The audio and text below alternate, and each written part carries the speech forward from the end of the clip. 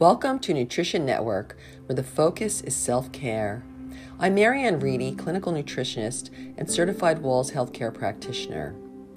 Back in October of 2019, I was consulting with one of my clients from Australia, and we were discussing the importance that the role of the vagus nerve may be playing in her chronic digestive issues. After she did some homework on this topic, she emailed me an article entitled Cytokines and the Immunomodulatory Function of the Vagus Nerve, published in March of 2009 by the Institute of Medical Sciences, University of Aberdeen, UK. In the middle of March 2020, just as we were sheltering in place and people were quickly and unexpectedly dying from the coronavirus, I happened to come across her email with this article again. This time, the title stopped me in my tracks. We were just hearing about the cytokine storm and how there seemed to be a connection between the phenomena and COVID-19 morbidity and mortality rates. 11 years later, this article was more relevant than ever.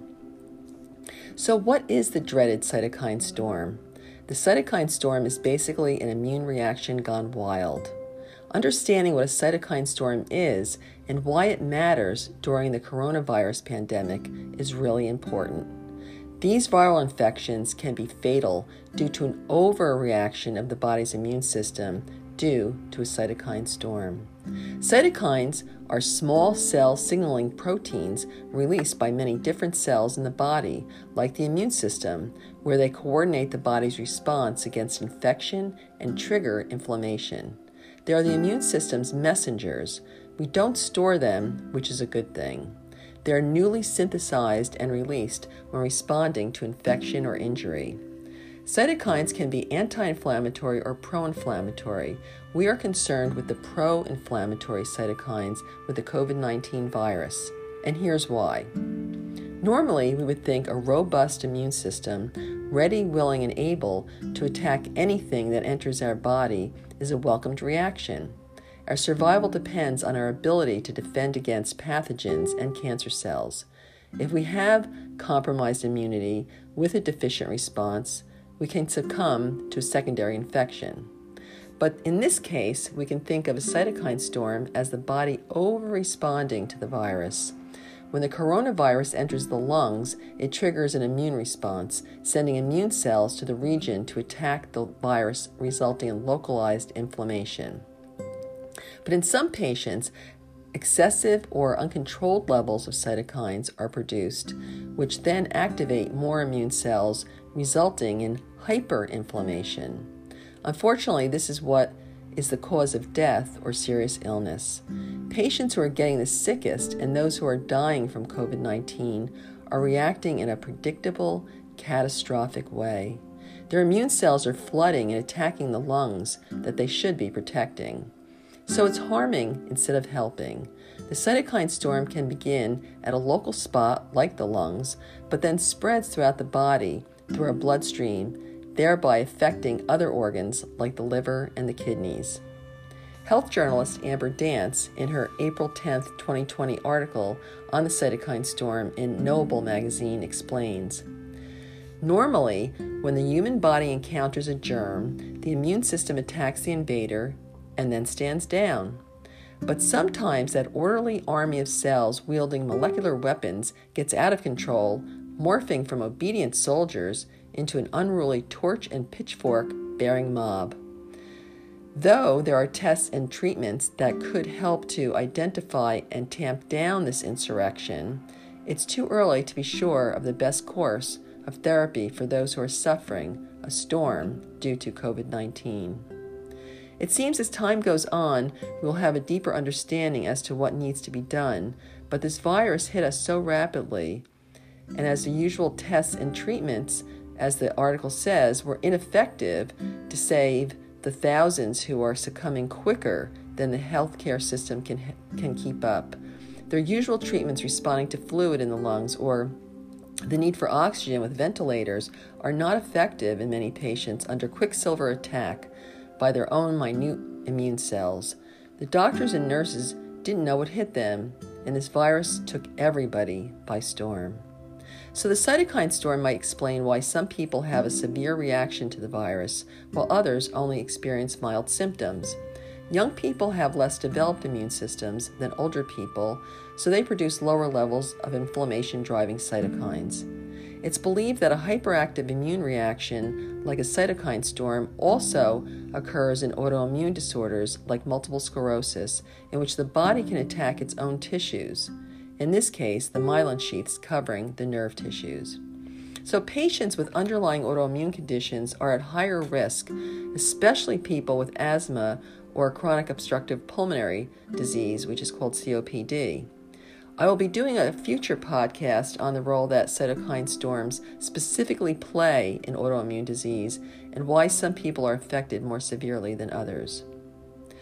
Also, because there can be full body involvement, a patient with cardiovascular disease would also be at greater risk, especially if there is abnormal blood clotting that occurs from the pro-inflammatory response.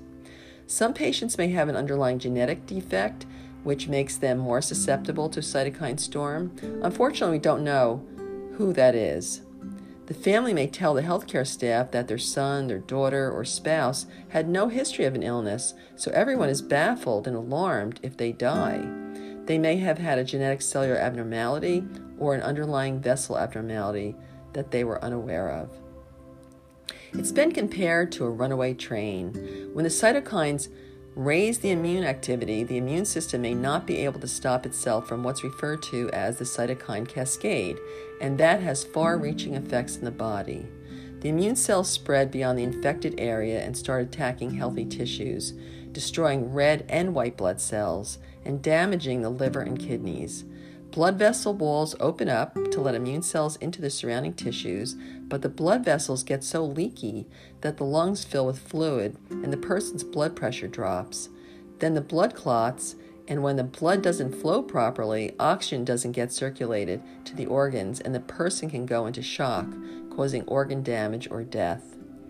One of the cytokines responsible for this is the tumor necrosis factor alpha, or TNF-alpha, which has been shown to have a pathogenic role in acute respiratory distress syndrome, or ARDS, by causing acute lung injury that we see with COVID-19. Scientists suspect that cytokine storms caused many of the deaths in the 1918 flu pandemic and in the 2003 SARS outbreak.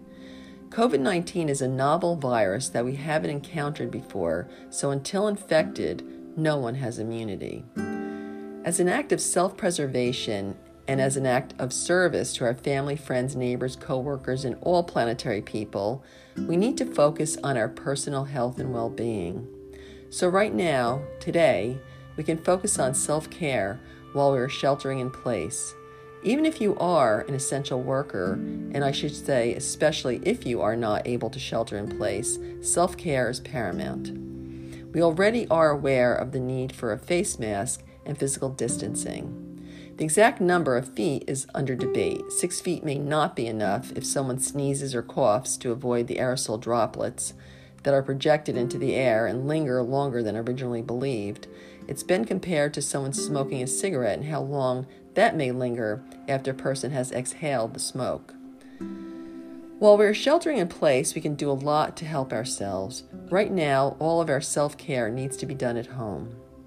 Some of the obvious ways we can help our health is by eating a diet rich in whole natural foods, filled with fruits and dark green leafy vegetables, and cut down on processed foods like cakes, cookies, crackers, candy, and soda. Basically foods high in sugar and white flour, and that goes for people on a gluten-free diet or a vegetarian diet. Sugar is the worst thing you can be eating right now. You don't want elevated blood sugar levels. We need to make sure we are getting the vitamins and minerals that keep us healthy, like vitamin C. And I agree with Linus Pauling's recommendation of 1,000 to 2,000 milligrams a day. It's water-soluble and best if it's spread out throughout the day. B-complex vitamins, these are especially good for stress and your nervous system. Fat-soluble vitamin D and A, and the minerals zinc and selenium, which if you eat 3 Brazil nuts, you'll get your minimum daily need for the micromineral selenium. We need to get enough sleep so our bodies can detox, repair, and regenerate. 7 to 8 hours, and power naps are good. Of course, exercise. There's a lot of good online classes for every level, including yoga. If you're safe, you can go for a walk outside and get your vitamin D naturally. But there's something else that we can do that's really important right now to help us, and that's what the original article I referred to was focused on: cytokines and the function of the vagus nerve. Vagus is V-A-G-U-S. I have devoted another podcast to this topic, and I answer the questions. What is the vagus nerve? Why is it important during the COVID-19 pandemic? And what can we do to keep it stimulated and balanced? So please look for the upcoming podcasts, the role of the vagus nerve in health and disease, and how to stimulate it for optimal wellness. Thank you for listening to the Nutrition Network Self-Care Podcast. Stay healthy and stay well.